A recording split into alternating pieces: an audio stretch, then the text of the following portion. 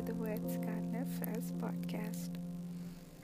Well, the last few days I have been thinking about what can I possibly talk about since this is the first podcast.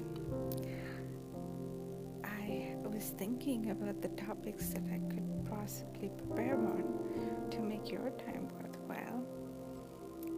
And one thought led to another, and another thought to another, and soon that was a domino effect. And in the midst of all this, I had a moment of realization. I had realized that I was focusing on the things that didn't really matter. For example, I was focusing on the fact that this was the first podcast, or how I need to sound in order to convey what I intend to. And very similar to what we tend to do when we face our problems or when we are fighting our battles. We tend to focus on things that are not as significant as they probably could be, or the things that are around us, or we focus on what is within us when it is quite contrary to what is expected in that particular situation. Well, let me break it down for you. When I had explained the domino effect is very much as to how your thoughts affect how you act. Our old saying goes, good thoughts lead to good actions. Well, that is very much true till date, and I think we tend to give it much less importance than it actually holds. Even the word says to fix your eyes on God. And why is that? It is easier said than done. Yes, I understand that. Because the battles that some of us face are very real. The problems that some of us face tends to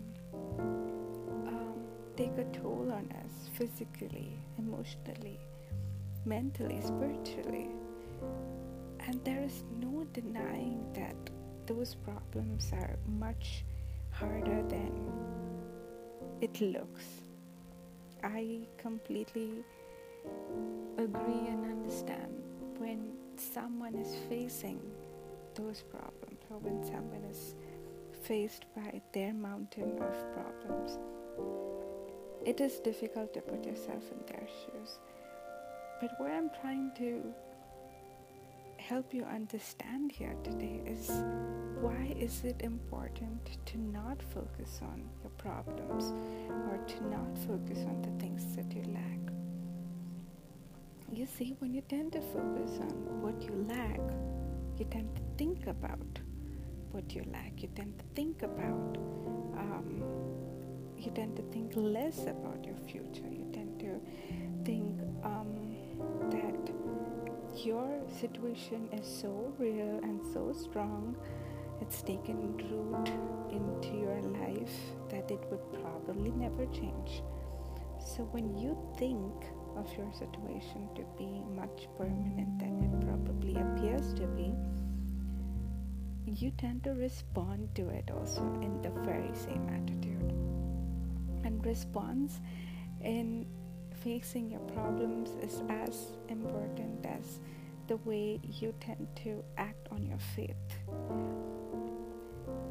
Why, when the word says fix your eyes on Jesus, or when you come across people saying that trust in God, He is going to provide you, have faith, it may come across as normal cliches, but I think what they're trying to tell you is, when you fix your eyes on the all-knowing, the all-powerful, the almighty miracle maker, you are thinking about what God is capable of doing, what God has done throughout history, what the Bible tells us about the miracles that He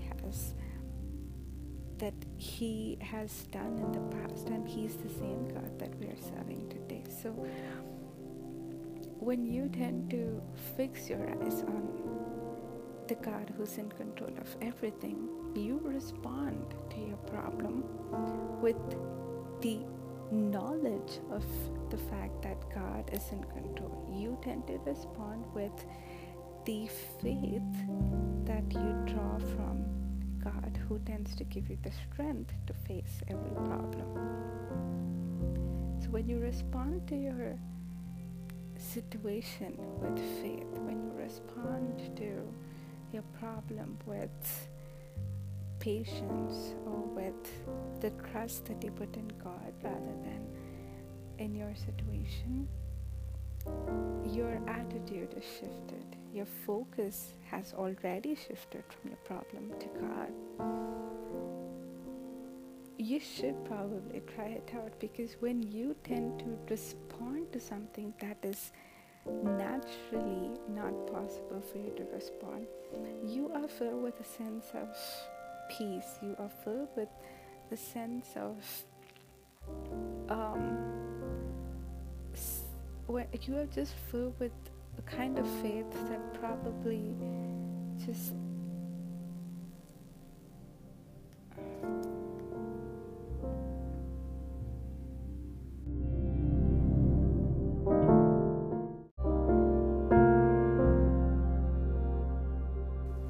even Jesus in the Garden of Gethsemane was fixing his eyes on God. He was thinking more about his purpose on earth when he was faced by temptations, and